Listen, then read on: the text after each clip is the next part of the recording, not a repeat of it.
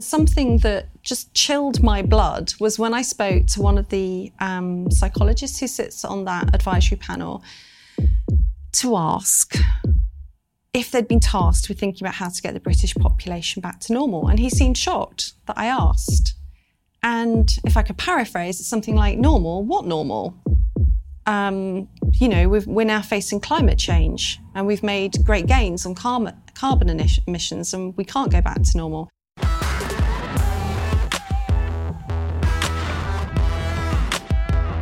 Hello and welcome to Trigonometry. I'm Francis Foster. I'm Konstantin Kisin. And this is a show for you if you want honest conversations with fascinating people. Our brilliant guest today is the author of this book, A State of Fear, Laura Dodsworth. Welcome to Trigonometry. Hi, thank you for having me. It's great to have you on the show. We're going to talk about the book in a second, but before we do, just tell everybody a little bit about who are you, how are you where you are, what has been the journey that leads you to be sitting here talking to us? Oh my goodness, there's quite a lot in there. Let's break it down. I suppose the reason I'm here right now is the book is, I suppose, in essence, it's quite reactionary. We've just been living through an absolutely extraordinary time in British life and politics. And I didn't ever plan to write a book like that, but I just had to react to what was going on around me in the world. And then before that, I've been a writer and a photographer for some years. I think of myself as a creative and a storyteller. Well, it's a story that needs to be told. This book is about how the government has used essentially psychology to scare people into responding to the pandemic and to the lockdown and to the restrictions in the way that they've wanted. And I wanted to open with a quote that you give from the Scientific Pandemic Influenza Group on behavior, which was in March of 2020, which is, they say, the perceived level of personal threat needs to be increased among those who are complacent using hard-hitting emotional messaging. Is that what this is all about in the last year? That we've had a pandemic and the government has sought to shape our response to it through hard-hitting emotional messaging. Is that why we're seeing polling results now that boggle the mind in terms of the number of people who support curfews, permanent restrictions, permanent wearing of masks? I mean, you can go down the list in terms of the stuff that people believe. People, when polled, believe that I think like 10% of the public have died from COVID, if asked on the street. So is that how we're here? Yes, I'd say so. So first of all, to kind of add an annoying caveat that I feel like I have to say at the beginning, which is this book doesn't refute that COVID is a serious disease and that people have died and that we've been in a pandemic. Not at all. But as one of the psychologists I interviewed said to me, in the absence of a vaccine, the tool you have is psychology.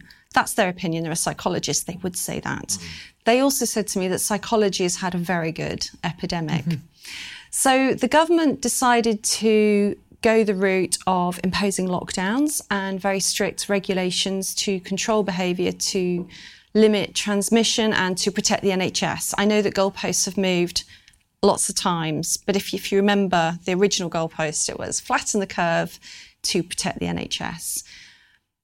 And that minute from an extraordinary document, which was produced by SPIBE, that's the Scientific Pandemic Influenza Group on Behaviour, which reports into SAGE and into the government, is answering a question. And the question is, how do we make people comply with lockdown rules? So there's a whole host of options in the document, and one of them sets out very clearly in black and white that the British public should be frightened into complying. So that is Exhibit A in the thesis, that the government has used fear to control behaviour during the epidemic. And I think we can still see it happening now in lots of ways. We could talk about things that are going on now, like nudges maybe to increase vaccination uptake by constantly dangling the threat of COVID passes. And as a result, for some people, perhaps their fear and anxiety is out of scale with the severity of the threats that we're currently experiencing. And that could be why people are very supportive still of restrictive measures and overestimate the threat of the disease when they're asked in polls. But Laura, hang on a second. So let's go back to that first lockdown. We didn't know what was happening. We didn't know how virulent the virus was. We didn't know a lot about it. Wasn't the first lockdown and quite a tough advertising campaign the way to deal with this virus? There are quite a few things to separate out there. First of all, you could accept the premise that a lockdown was a sensible precaution. It doesn't necessarily mean that it needed advertising that would exaggerate the threat of the disease. It was understood right from the beginning that COVID is very age stratified, and it's also a risk to people with particular identifiable clinical conditions. So telling everybody they were equally at risk wouldn't necessarily be the only way to enforce a lockdown. I can see how some people think it would.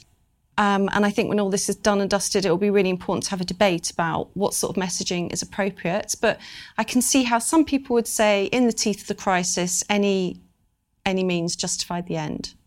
The ends justify the means. Wrong way round. You know what I mean. But the book also isn't about whether lockdowns are a good idea, but I have to say it became difficult in the course of writing the book to completely extricate lockdowns and fear messaging. And to that end, there's an appendix and it's called Lockdowns Don't Work, so you'll see where I'm coming from with that. But actually, lockdowns were never used before March 2020. They don't feature in pandemic plans. In fact, they were contraindicated because they're not based on strong evidence. They're based on simulations, which the World Health Organization's warned against before. They're known to be very harmful, and they're not known to necessarily impact transmission. I think you'll find here that anybody that's supported lockdowns, including the people who enacted the policies, are going to try and tell us that lockdowns are effective. But there are lots of empirical studies and other countries around the world that I think shake that idea. So you said that lockdowns are very harmful. Let's just touch on that before moving onwards. Because there's a lot of people in this country, I think the majority of the population, are in favour of lockdowns. How are lockdowns harmful? There's so much collateral damage already from lockdowns, and I think it's still too early for people to perceive all of the impacts. And I think it's fair to say that the jury is still out. I never really thought it made sense from day one. And I know that puts me in a real outlier position, because I think telling people they can't go out to work when they're completely healthy and not necessarily infectious is just an extraordinary thing to do to a family. I mean, that was me. My work just stopped, and I was shocked I wouldn't be able to go out and earn a living, and there would have been lots of people in that position. You know, they were told to put their relationships on hold, so it damages relationships. Not everybody could work from home or got the eventual furlough, so it stopped income. I think probably most worryingly of all, we see in the NHS waiting list now how many people were probably too frightened to go to hospital. I interviewed a disaster and recovery planner who's one of the foremost experts in this country and in the world. And she says, you just don't lock down for a coronavirus. She said, in any pandemic, bluntly, you power through. And she's involved in planning mortuary capacity and death planning. And she said that for every one COVID death, they were planning another 4 deaths as a result of lockdown and associated risks over the coming years. So this isn't just my idea. Let's move on from lockdown, because your book really isn't about that. It's really not about lockdown. Yeah, so let's move on from that. I wouldn't want anyone watching this to watch this from a pro-anti-lockdown perspective. Yeah. I think the important conversation is about the methodology that's been used to publicise and promote whatever has been happening. That's a much more important conversation. The lockdown pro and anti-lockdown argument has been had, including on our show many times. True, but you see, you brought it up because it is actually quite difficult to extricate them, because people will say, well, anything's justified if it kept people in their homes, if it made them follow the lockdown rules. And that's why you can't completely separate them. Right. So let's just, for the sake of argument, say that lockdowns do work, and in fact, they're extremely effective at stopping a pandemic, and those of us like you and me who are deeply concerned about the impact of lockdowns on health, on cancer, on heart disease, etc., on mental well-being, on suicides, etc. Let's say that we're misguided. One of the arguments, for example, is that all of that would have happened anyway, because if we didn't lock down, the NHS would have collapsed and you'd still have a massive backlog. Let's say, for the sake of argument, all of that is true. Is it not then ethical for the government to use fear in the way that they have to get people to comply with rules that they believe are necessary to protect the public? I think it's a really thorny debate. In the course of researching the book, I've come to a very sceptical position on that, but I accept there'd be different opinions. And I think that actually, that in the inevitable inquiry, it's going to be really important to tackle the fear messaging specifically. You've got to remember that the Advertising Standards Authority codifies against this for a reason.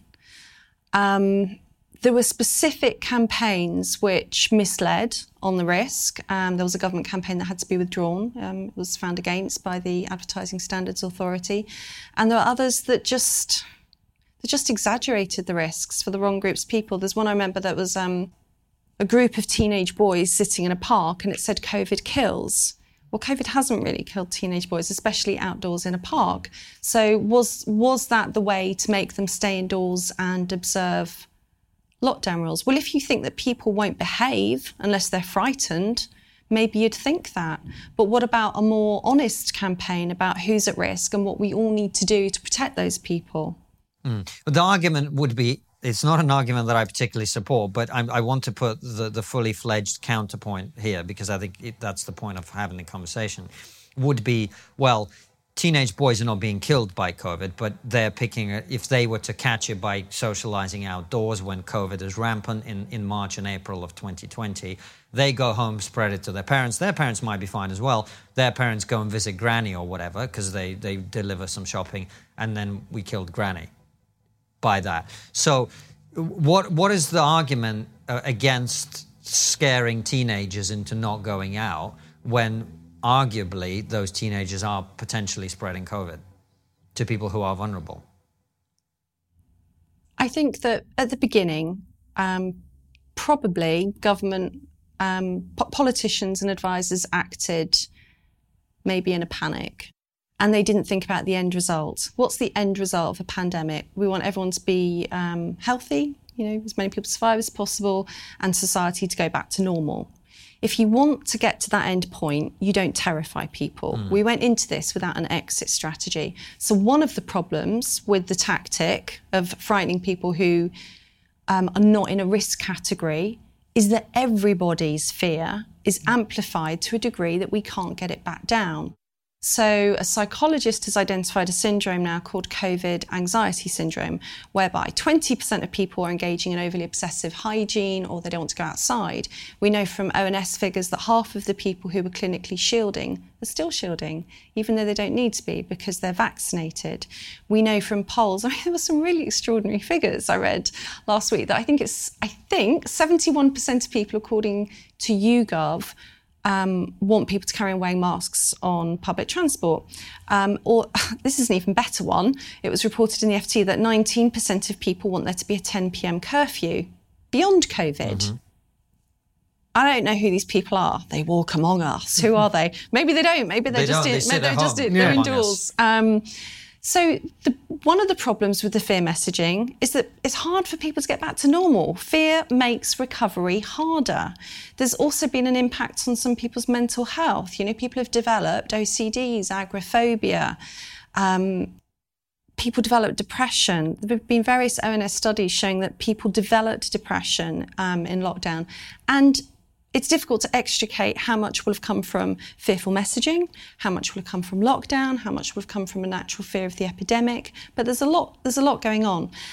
Another problem with that type of advertising, and advertising is only one tool to frighten people, but it's a big one, and it was costly as well. It's a lot of money. A lot of our taxpayers' money has been spent on this.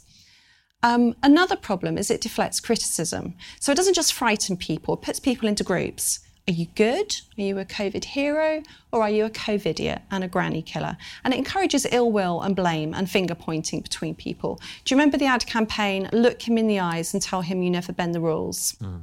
So presumably Matt Hancock is somebody who would have signed off on that. So first of all, let's just get that in. It's a bit hypocritical. He was doing a lot of bending.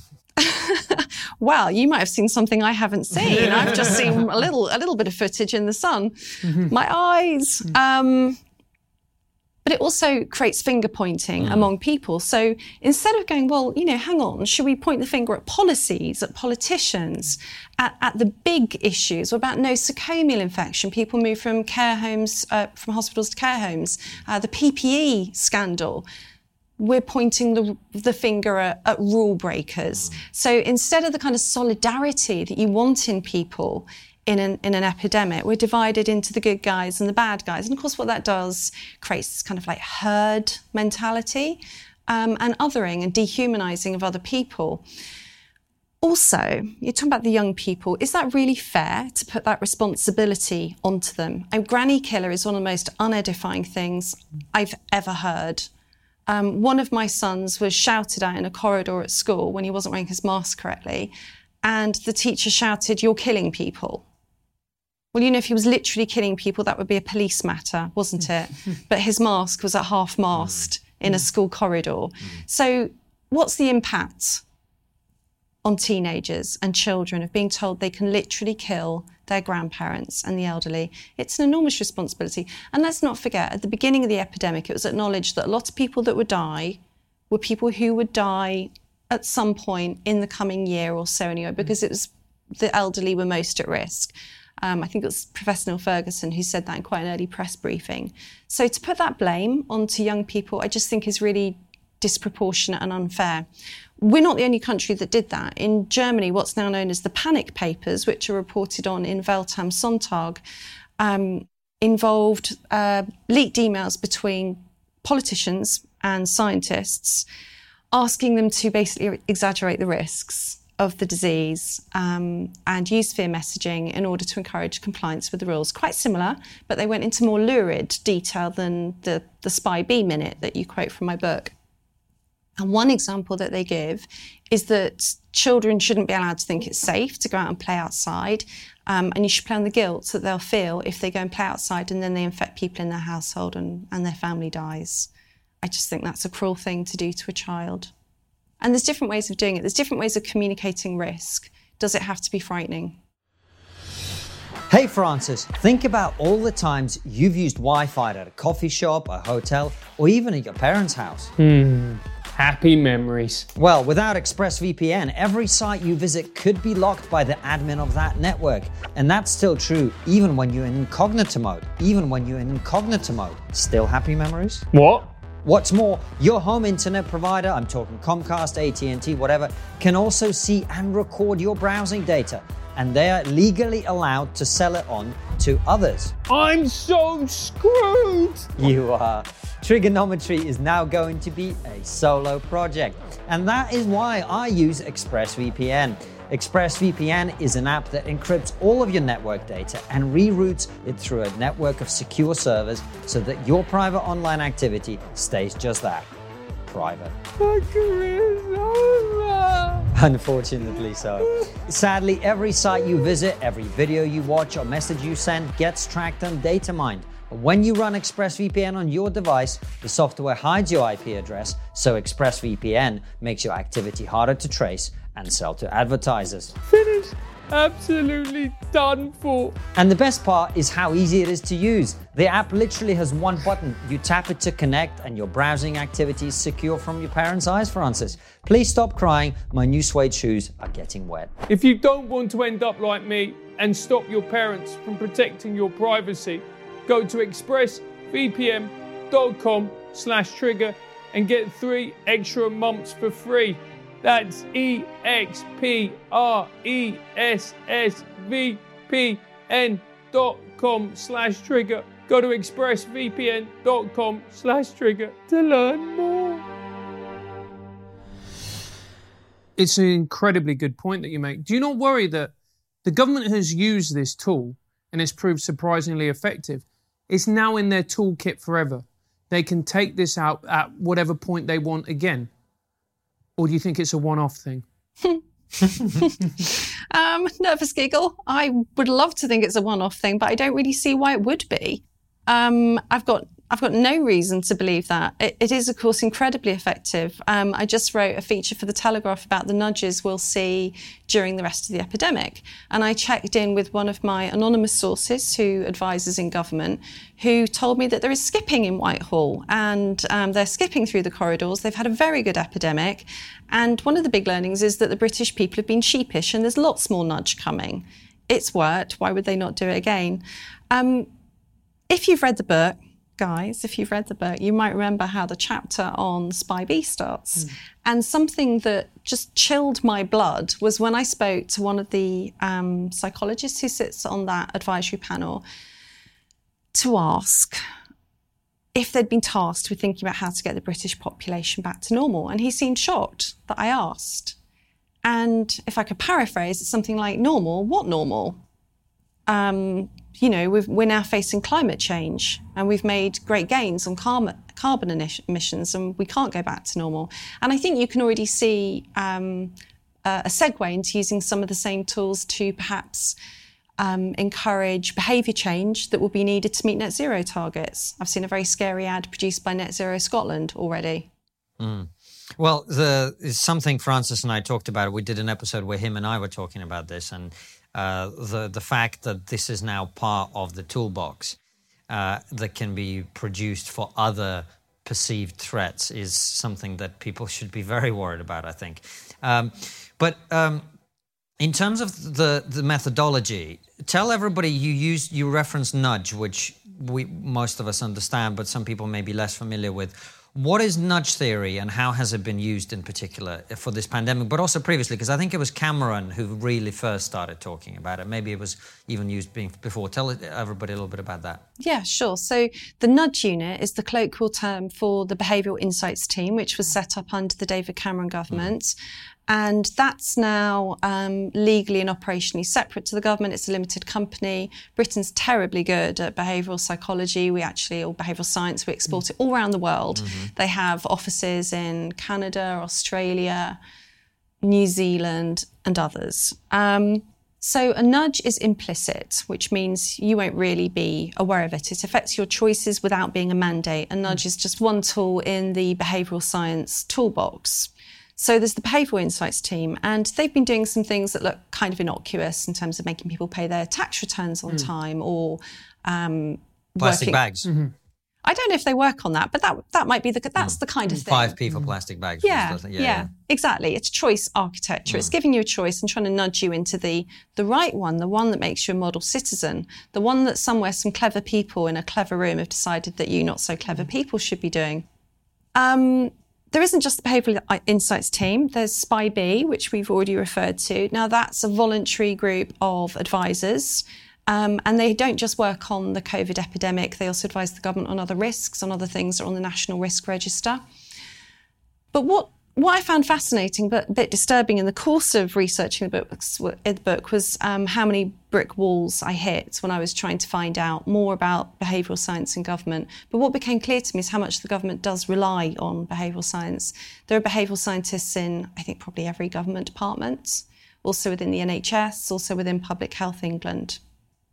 There are also units which are set up to manage the flow of information, manage counter-disinformation. You might call some of it propaganda, you might call some of it behavioural psychology. What they do is a little bit opaque. There's the counter-disinformation unit, and there's the research information communication unit, there's GCHQ, there's the 77th Brigade, which is part of the army. And haven't you been surprised at how easily manipulated it seems the British public have been? I certainly have. I've found it shocking. I don't know. I've gone through all kinds of different emotions about it. The thing is, epidemics are really frightening. I might not have thought lockdown was a good idea, but I was also frightened about the epidemic at the beginning. I remember stocking up on tinned food in case I got ill and my kids would have to cook on their own,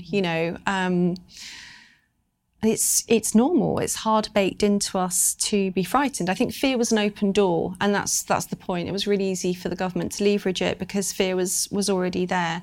And behavioural science works. I mean, it's advertising, it's the bakery in the supermarket, it's all around us all the time.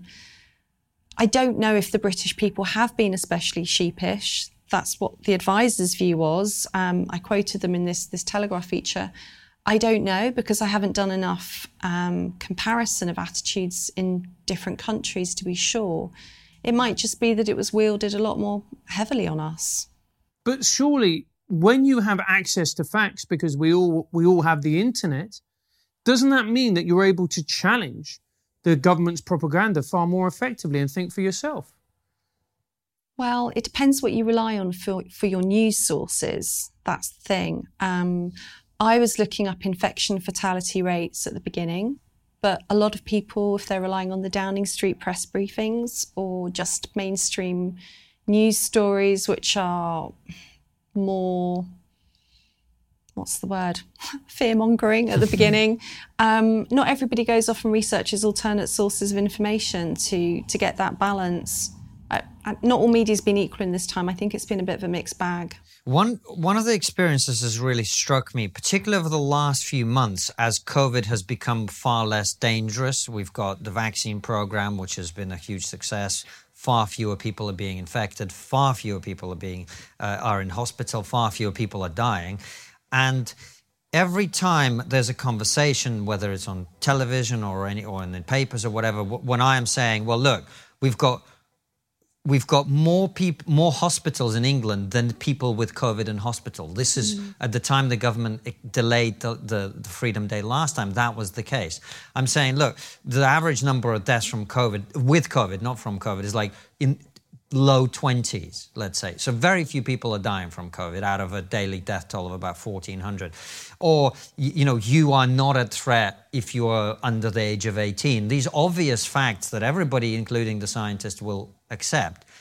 And yet the response from the public to that information, if it's reaching them at all, is just so disproportionate. And that's where, we started to go, well, we need to talk to Laura about this, because I feel like in the book you've got the explanation of that disconnect between the facts on the one hand and the public response on the other. Do you think that the irrational way that some people are reacting to what's happening is a product of that fear, or do you think it was always going to happen because people just are irrational anyway?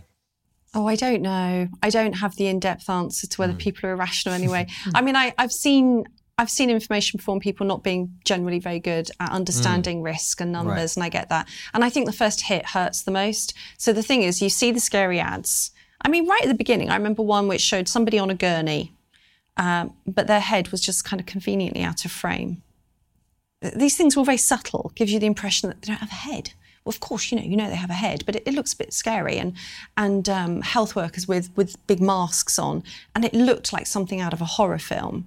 And, the language is very dramatic. You see that? That's what gets you. Not later on doing a bit of research into infection fatality rates. I talked to a broadsheet journalist anonymously for the chapter on the media. And, they were explaining that sometimes it's just a race to get the news out. You want to be first. So if you remember the Whitty and Vallance shock and awe presentation, I call it the shock and awe presentation, last autumn, and when they were talking, do you remember the steep red scary lines? Then afterwards they kind of had their knuckles rapped a little bit by Theresa May and the National Statistics Authority. Obviously newspapers reported on that straight away because the figures were shocking. And then later on you get the pieces that go into more granular detail and say, well, it's not really going to be as bad as all that. But what hits people the most? It's the first story, it's the steep red line, it's the big scary number. And what would you say to people who go, look, we've always had a history of doing this in a pandemic. Look at the AIDS campaign in the mid-80s, Don't Die of Ignorance, with the tombstone literally falling and then making that huge sound. What would you say to those people? What are those people saying exactly? So I know what to say back. Yeah, right. So essentially, we've always done this in pandemics. Look at the HIV/AIDS pandemic, the very famous advertisement with the gravestone falling, and then John Hurt's narration with the words, "Don't die of ignorance." Well, that is a good comparison because it was frightening. There are quite a few differences and quite a few similarities.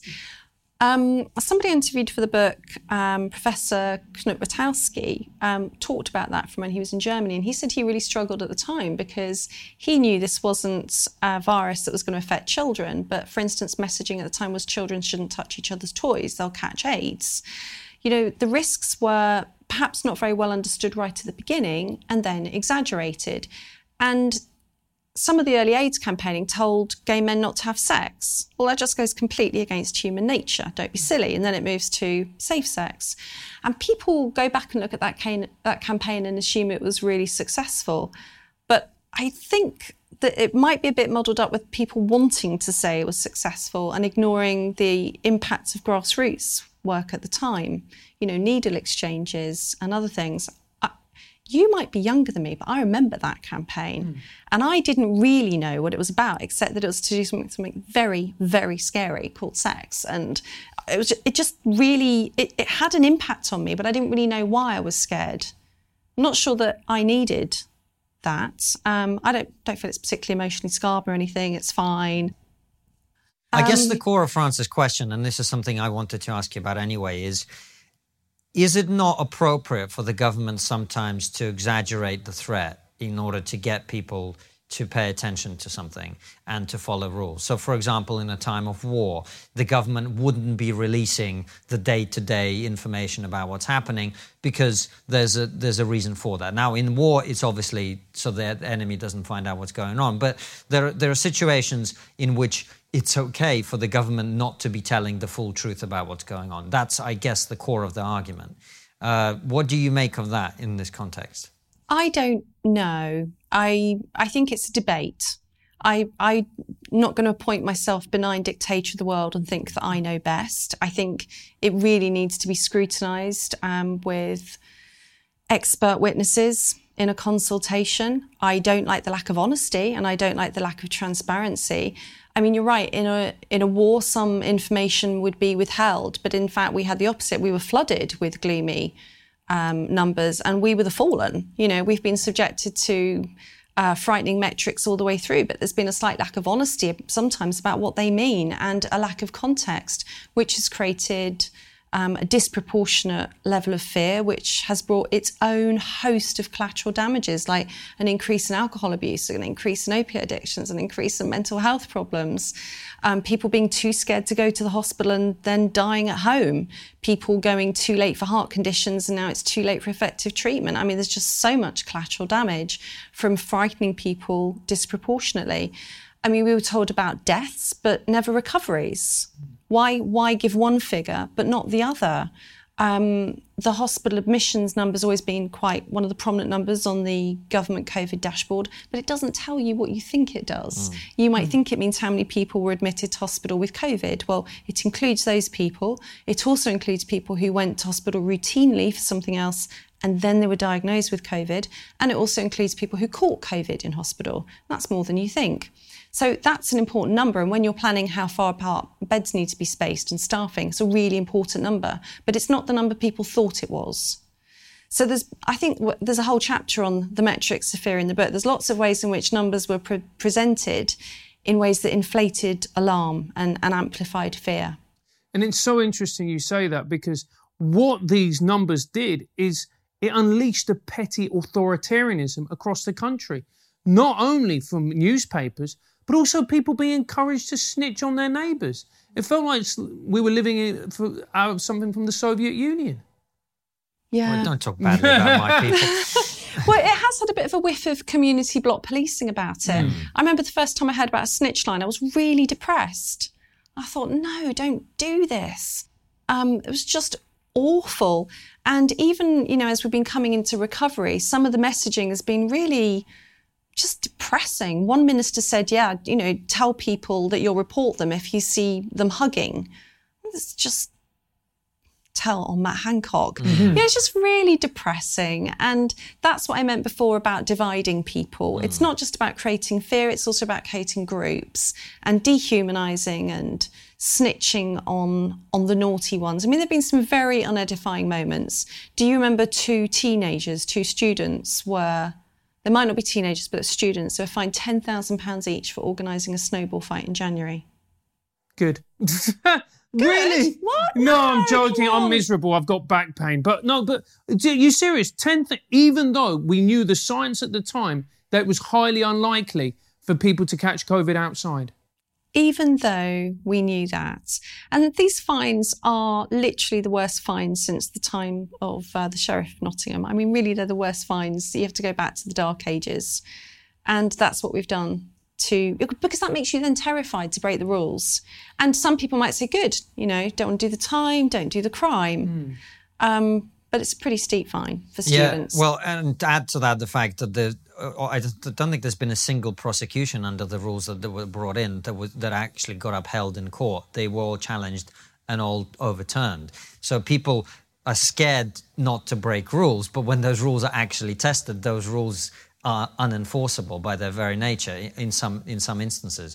Can I just jump in and say something? Yeah. Is that right? Because you said before we started I was allowed to jump in, so I've got something I want to jump in on. You jump in as much as you want. Because I think you asking me, well, is it okay to use fear is good. You should be challenging me. I don't mind a challenging interview. Yeah. And I would say I've got my own views. I'm quite opinionated, but it needs public consultation. That's really important. But I just want to say that some of the most damning indictments come from psychologists that I interviewed and government advisors. And that's part of the spine of the book, to be honest. You know, I spoke to one long-standing government advisor who told me that they're stunned by the weaponisation of behavioural psychology. And I spoke to a psychologist who is on Spy B, who said that they wake up at 3 a.m. with the fear of what they've done and this dystopia that's being created. So this isn't just some mad, rambling thesis of mine. I've interviewed a multitude of professionals and academics who not only share these concerns, they voice them more clearly than me. And you say dystopia. I mean, that's a pretty strong word to use. What do you mean by the term? Is it? Look around, my friend. Well, look, people would say, oh, come on, but we're not living, you're not getting carted off. We don't have gulags. We don't have concentration camps. That's the true meaning of a dystopia. You set a high standard there. Great. As long as we're not there, we're fine. Okay. Yeah, I'll be the first in the re-education gulag, probably, embroidering face masks or something. I don't know. It's not me who called it a dystopia, but I think there's aspects of this year that have felt dystopian. You know, whatever. I think there's been a lot of fear in the air, and you caught it one way or the other. And whatever dystopia means to you, it's probably felt dystopian one way or another to a lot of people. It has felt dystopian. To me, the moment where I started to lose faith in the government was the issue of masks, where at the start they said, oh, no, you shouldn't wear masks. There's no evidence. The evidence is weak surrounding masks. And isn't the evidence weak surrounding masks anyway? But it seems like we've now been turned against each other. Yeah, this is a kind of a classic example of where the thesis of my book takes you. But it's still so controversial to talk about because people are largely in favour. And they're largely in favour because they've been told by their government that their mask protects other people. The government's own website, not the kind of like the basic advice bit, go into their policy papers, says that the evidence is weak and it's limited. There isn't good hard evidence in favour of masks. Flyweight would be fair. There's one randomised controlled trial into mask use, the Dan Mask study. I interviewed one of the authors for the book. And to be fair, that study was about whether your mask protects you. That's what they chose to investigate at the time. And they say it may be that the study's statistically underpowered, but they can't find a statistical significant improvement from wearing a mask. So that's the best study that we've got now about wearing masks in the community.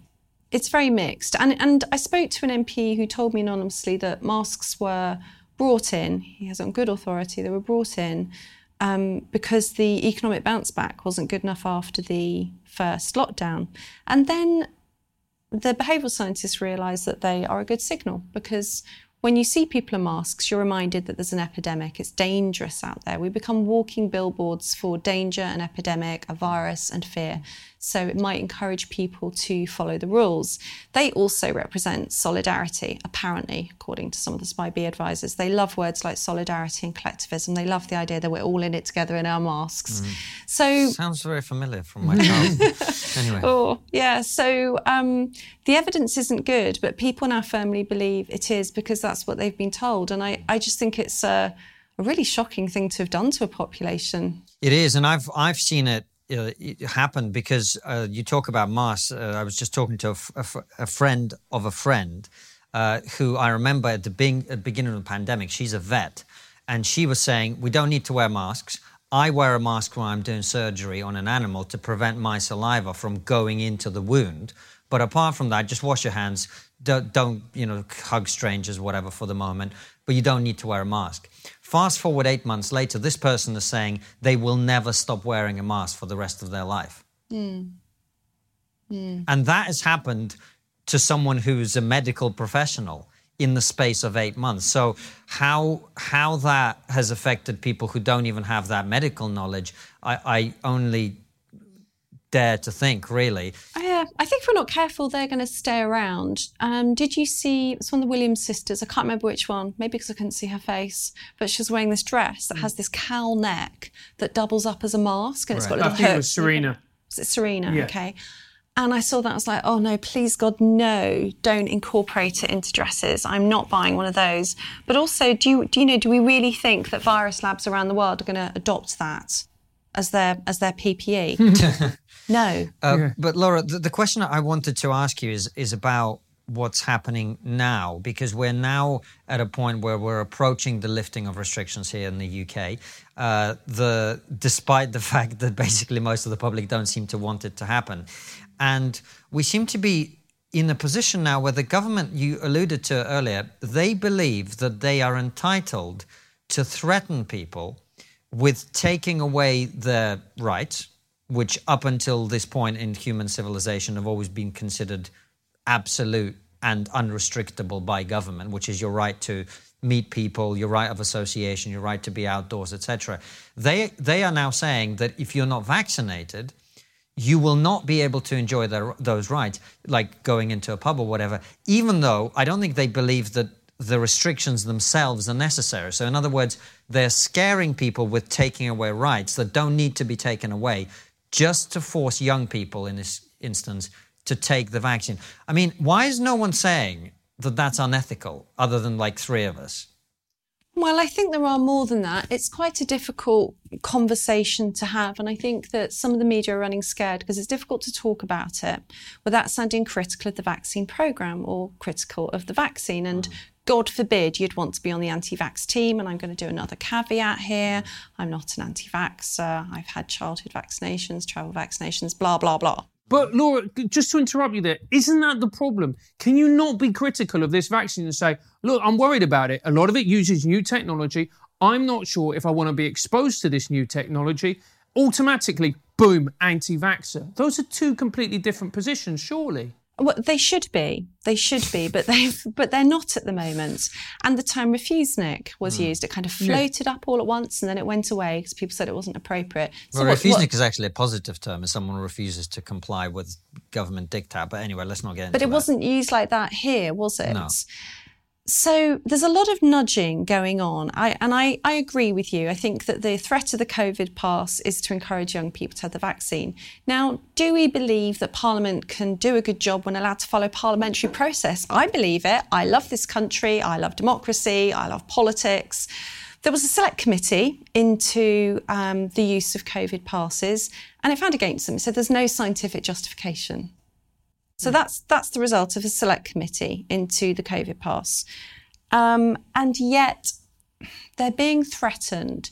And I think it is to encourage the young to get vaccinated. Right. But informed consent shouldn't work that way. It shouldn't be based on a threat or creating a 2-tier checkpoint society. Your choice to have any medical intervention, including a vaccine, should be simple benefit, harm, calculus. And if you're not sure it's right for you, the best thing for you to do is to talk to your doctor. I think if you're not sure, then threatening somebody that they won't be able to go to a football stadium or a bar isn't the right way to reassure them. It's a threat. The other thing that's happening at the moment is incentives. And this is completely new to this country. So the Mayor of London's office was giving away tickets to watch the final in Trafalgar Square and also 1 pair of tickets to watch it live. And Charlton Athletic gave away 1,000 tickets to the first 1,000 to be vaccinated in the stadium. And I wanted to write about this in this piece I just wrote about nudges. And neither Charlton nor the Mayor's office would come back to me on the issue of whether an incentive affects informed consent. But of course it does. That's the point of the incentive. That's the point. And I spoke to a public health specialist who's a very keen vaccine advocate who said she's very concerned about the impacts on informed consent. We've never done this before. I think we have to be really, really careful that in racing to get to the finish line, the happy ending of this horrible story of a pandemic, we don't cross Rubicons. And I think we are crossing Rubicons at the moment. Now, if you're somebody who's resistant to the idea of a vaccine, I really don't see how the incentive or the threat will really make you have it. What you need is to look at the risk and the harm for your personal circumstances and talk to a doctor. Do you have a website, or do you plan to have a website? Well, if you do, then EasyDNS are the company for you. EasyDNS is the perfect domain name registrar, provider, and web host for you. They have a track record of standing up for their clients, whether it be cancel culture, deplatform attacks, or overzealous government agencies. He knows a bit about that. So will you in a second.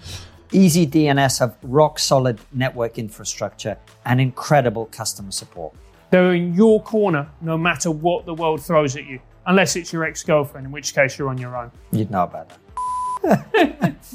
Move your domains and websites over to EasyDNS right now. All you've got to do is head over to easydns.com/triggered and use our promo code, which is of course triggered as well, and you will get 50% off the initial purchase. Sign up for their newsletter, Access of Easy, that tells you everything you need to know about technology, privacy, and censorship. And Laura, doesn't it also show a complete contempt for ordinary working people? Because we saw in America as well, they were giving out lotto tickets. You could get a burger and fries.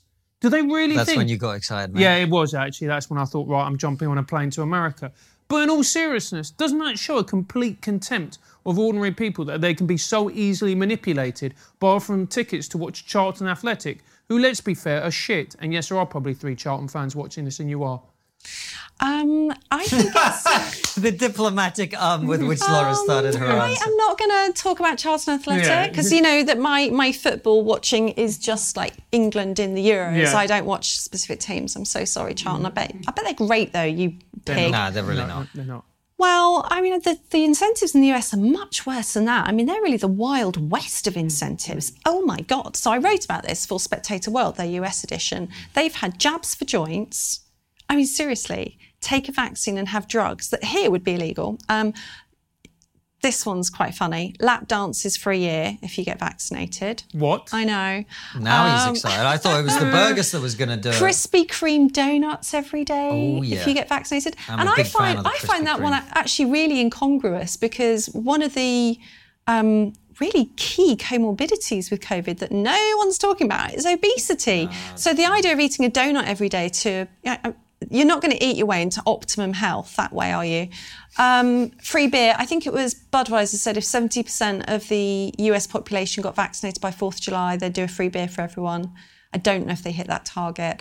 But they've been doing some really significant cash lotteries as well, free flights and raffles, and I think worst of all, college education raffles as well, because that's a big incentive. So if you're 18 or 17 when they apply for college there, the risk calculus for the benefit of the vaccine is looking... I'm not going to comment, God, science, people will get really angry with me.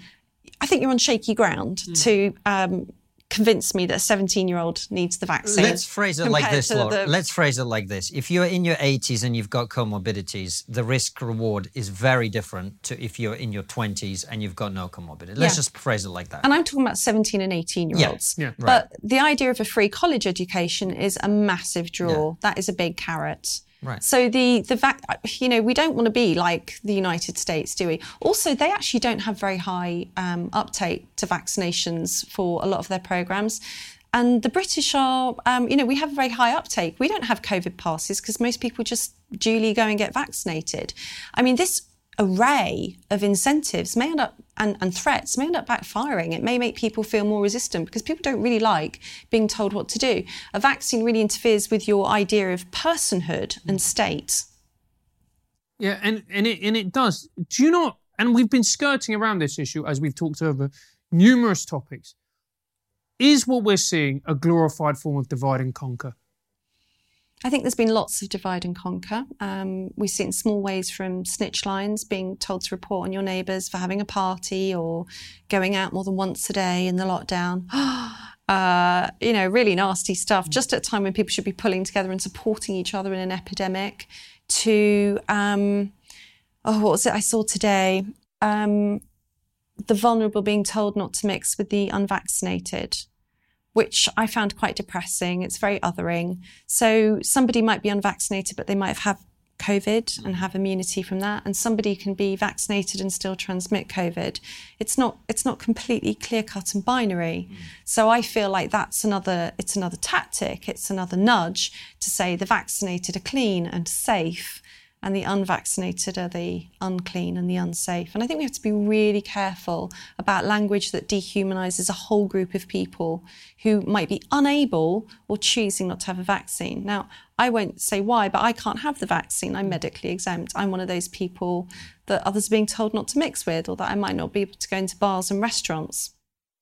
And it's amazing, that you say that, because the whole point of our governmental system is that you have an opposition. The opposition is meant to challenge. They're meant to push back on the government. If anything, this lot are more authoritarian. Yeah, they're pushing back on the government, and they want them to be more, do more of what they're doing.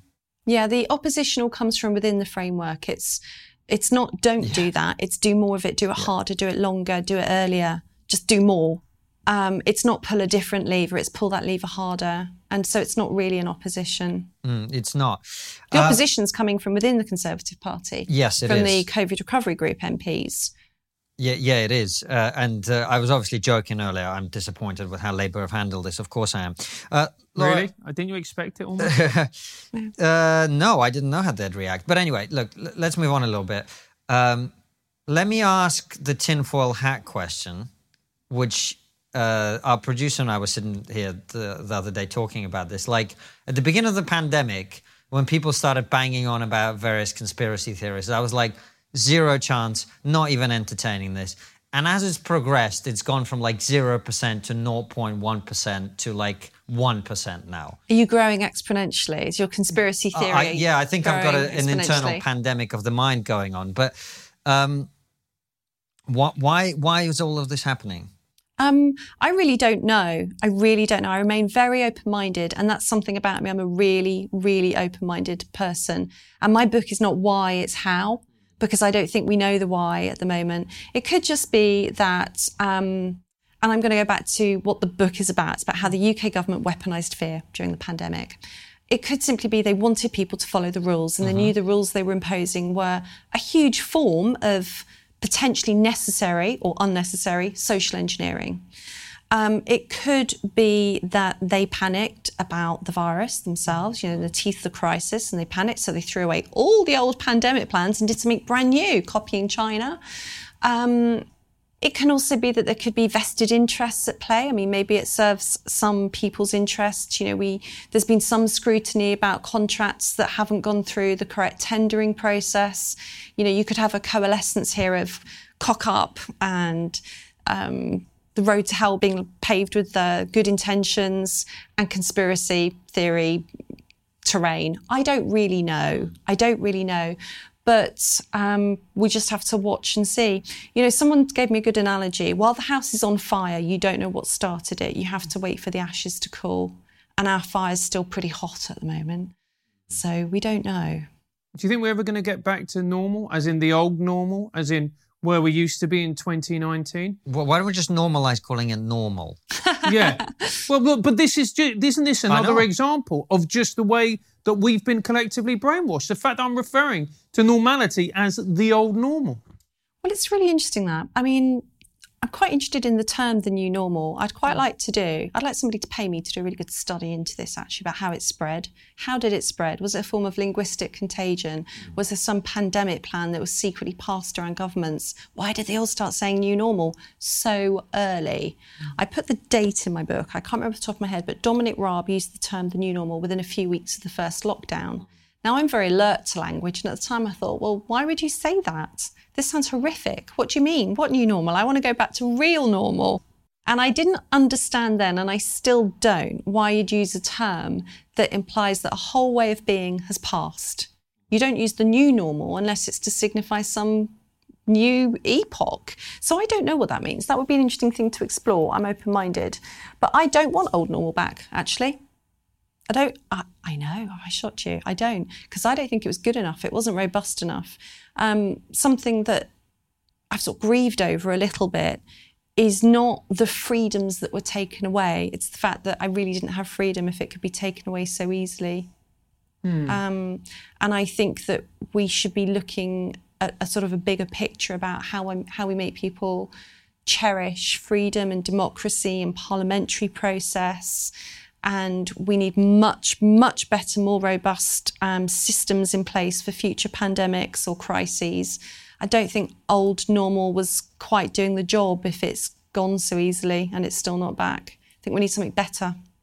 I quite agree with you, because when they can abolish or outlaw protest and there doesn't seem to be a murmur about it, and then you had the Women's March, and then you saw those awful footage of police officers kneeling on women's back. That was the only time it seemed that the people started to wake up as to what was happening. And it wasn't a lockdown protest, so it garnered a different level of sympathy because of the nature of it, and that's good. It's not good that it happened, it's horrific, but it's good that at least people started talking about the right to protest. There were a lot of really essential basic human rights that were withheld from people, and you could argue that was necessary during a pandemic or not, but it's how fragile our relationship to those rights appears. So worship, education, protest, even elections, the local elections were cancelled, which was shocking, I thought. It was.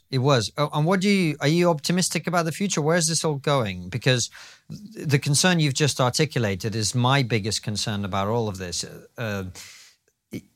We've opened not one and not two and not five and not even 10 different Pandora's boxes. Every aspect of the relationship between the citizen and our representatives has been completely and dramatically changed in a very short period of time without any democratic scrutiny whatsoever. And so the question for me, we started with this, but the question for me going forward is, are you optimistic that we're not just going to live in a completely different era now, in which everything we used to believe about representative democracy, about government, about our rights and freedoms, is just not going to be the same anymore? Are you optimistic that we'll make it through this to a better normal? I don't know. I oscillate, and I don't pretend to have a crystal ball. For me, July 19th isn't Freedom Day. I've got no expectation of freedom on July 19th. I think we'll see a return of some privileges. The privilege to go to a restaurant or to a bar or to gather at someone else's house in greater numbers than whatever it is. I actually can't keep the rules in my head anymore because they've changed so much. I get lost on the numbers. But I think we'll see the return of some privileges, because they're not freedom if you have to buy them, negotiate, plead, exchange. It's a stepping stone to just move towards a better version of freedom. The thing that I think we need is public consultation on the use of behavioural science, because it's behavioural science that made people so frightened, it made them comply with the rules, and it accounts for where we are right now, where people are, the anxiety about the 19th and some restrictions being lifted is palpable, and that is not proportionate to the deaths or to the hospitalisations. Cases are a function of the amount of testing and shouldn't be the measure, but they are. It's a big number, isn't it? The big numbers are the scary ones. So what I think we need, as well as the inevitable COVID inquiry, is a public consultation and inquiry into the government's reliance on behavioural science. There have been various calls in the past for consultation and they haven't happened. And perhaps nobody thought it mattered while they were just, quietly making cigarette packaging plain, or encouraging us to pay our tax returns on time, or making us lock up the biscuit tin. But this time we were locked up, and so it matters. I think it's time to look at what they're doing. I think it is time to look at what they're doing. Do you think it was quite sinister that Boris Johnson in that particular press conference talked about personal responsibility, almost as a way that if things do go wrong, the fault is not on the government, it's on the individual, the general public? I liked him talking about personal responsibility. I think that the British public should have been trusted all along. The alternative to scaring people witless to encourage a lockdown would be to say, well, there are certain things, like really big gatherings, stadia, we need to apply some sensible measures, but there's this really dangerous disease. It's particularly dangerous to these categories of people, and we would like to ask you to be mindful of this, this and this. Would we not have done it? I would have done. I think most people should have been trusted with honesty and with personal responsibility. What I thought was quite something in that speech was he said, we're changing the tools to control human behaviour. That's the bit that woke me up. tools to control human behaviour. It's just out there in the open. They just talk about it quite openly now. And what do you think he means by that? Well, he specifically said away from legal restrictions and towards personal responsibility, which is going in the right direction. But it's an honest labelling of tools to control human behaviour. What are all the tools? I mean, they're in my book. Let's talk about them. Let's get some expert witnesses talking about them. Let's gather better evidence. Let's find out who is behind these tools. How much does it cost us, the taxpayer? What are we spending on behavioural science in each government department and on marketing campaigns? Why is it not in manifestos?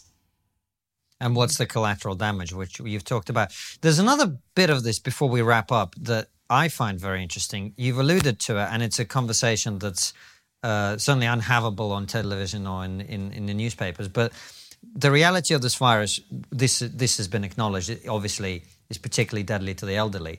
But in terms of things that you yourself can control, not the one, but a couple of things we know is obesity and your overall immune system are two things that can provide either very, very bad outcomes or very good outcomes, depending on whether those are things that are under control.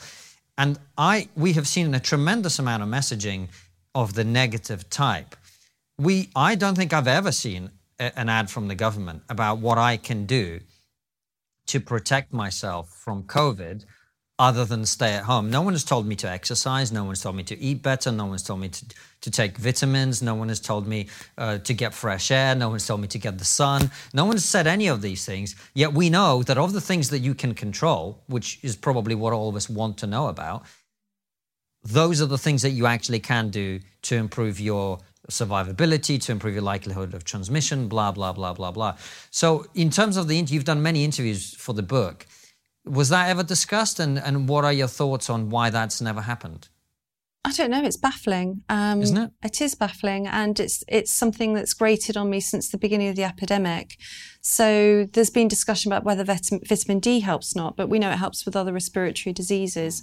Obviously, good nutrition, exercise, sleep, and it's been known since very early that obesity appears to be a comorbidity, diabetes, hypertensive disorders. So there's a lot of things that people could do to improve their overall health. And we could have been working on that before this winter. So I don't really know. I don't know why that hasn't been the focus. But it's worse than that, of course, because fear and stress have psychopathological outcomes. You know, it affects the immune system and it can affect overall physical health. So frightening people could have also made people sicker, literally. Physically sicker, not just affect mental health. It's very true. Laura, we could talk about this for a very long time and probably just get more and more depressed as we do. But listen, we're going to ask you some questions for our locals. But before we do, we've got one final question for you. Which is always, what's the one thing we're not talking about, but we really should be? Well, we're going on holiday this summer. Kidding. No, that's what we should be talking about, shouldn't we? We really should. That's a good point. Well, Francis and I have both been on holiday already. Have you? Yeah. Where did you go? I went to Ibiza. Nice. Wow, you swung that nicely in time. In some little window of restrictions. And did you really? Yeah, I did. The moment it looks as if it was going to open, I said to the girlfriend, I went, right, the moment the door opens, we're going for it because I don't know when it's going to shut again. We both need a holiday. And we just went. The moment it opened, we went. Nice, good. There's a good little bit of information for you. That's what you tuned in. Anyway, Laura, thank you so much for coming on. The book is called A State of Fear. I recommend people get it and check it out for themselves. Where else can people find your work online? My website is lauradodsworth.com. I'm a writer and photographer. And on Twitter and Instagram, I'm at Bear Reality. Not Bear, the grizzly bear, Bear Naked Bear. Fantastic. Thank you so much for coming on the show. Thank you all for watching. We're going to do our locals questions in a second, but take care. We'll see you very soon. With another fabulous episode or a live stream. All of them go out 7 p.m. UK time. We hope you've enjoyed this incredible interview. Remember to subscribe and hit the bell button so that you never miss another fantastic episode. And if you believe that the work we do here at Trigonometry is important, support us by joining our locals community using the link below. Before you go, consider joining our exclusive member feed. As a member, you'll get ad-free and extended interviews. Click the membership link in the podcast description or find the exclusive episodes link on your podcast listening app to join us.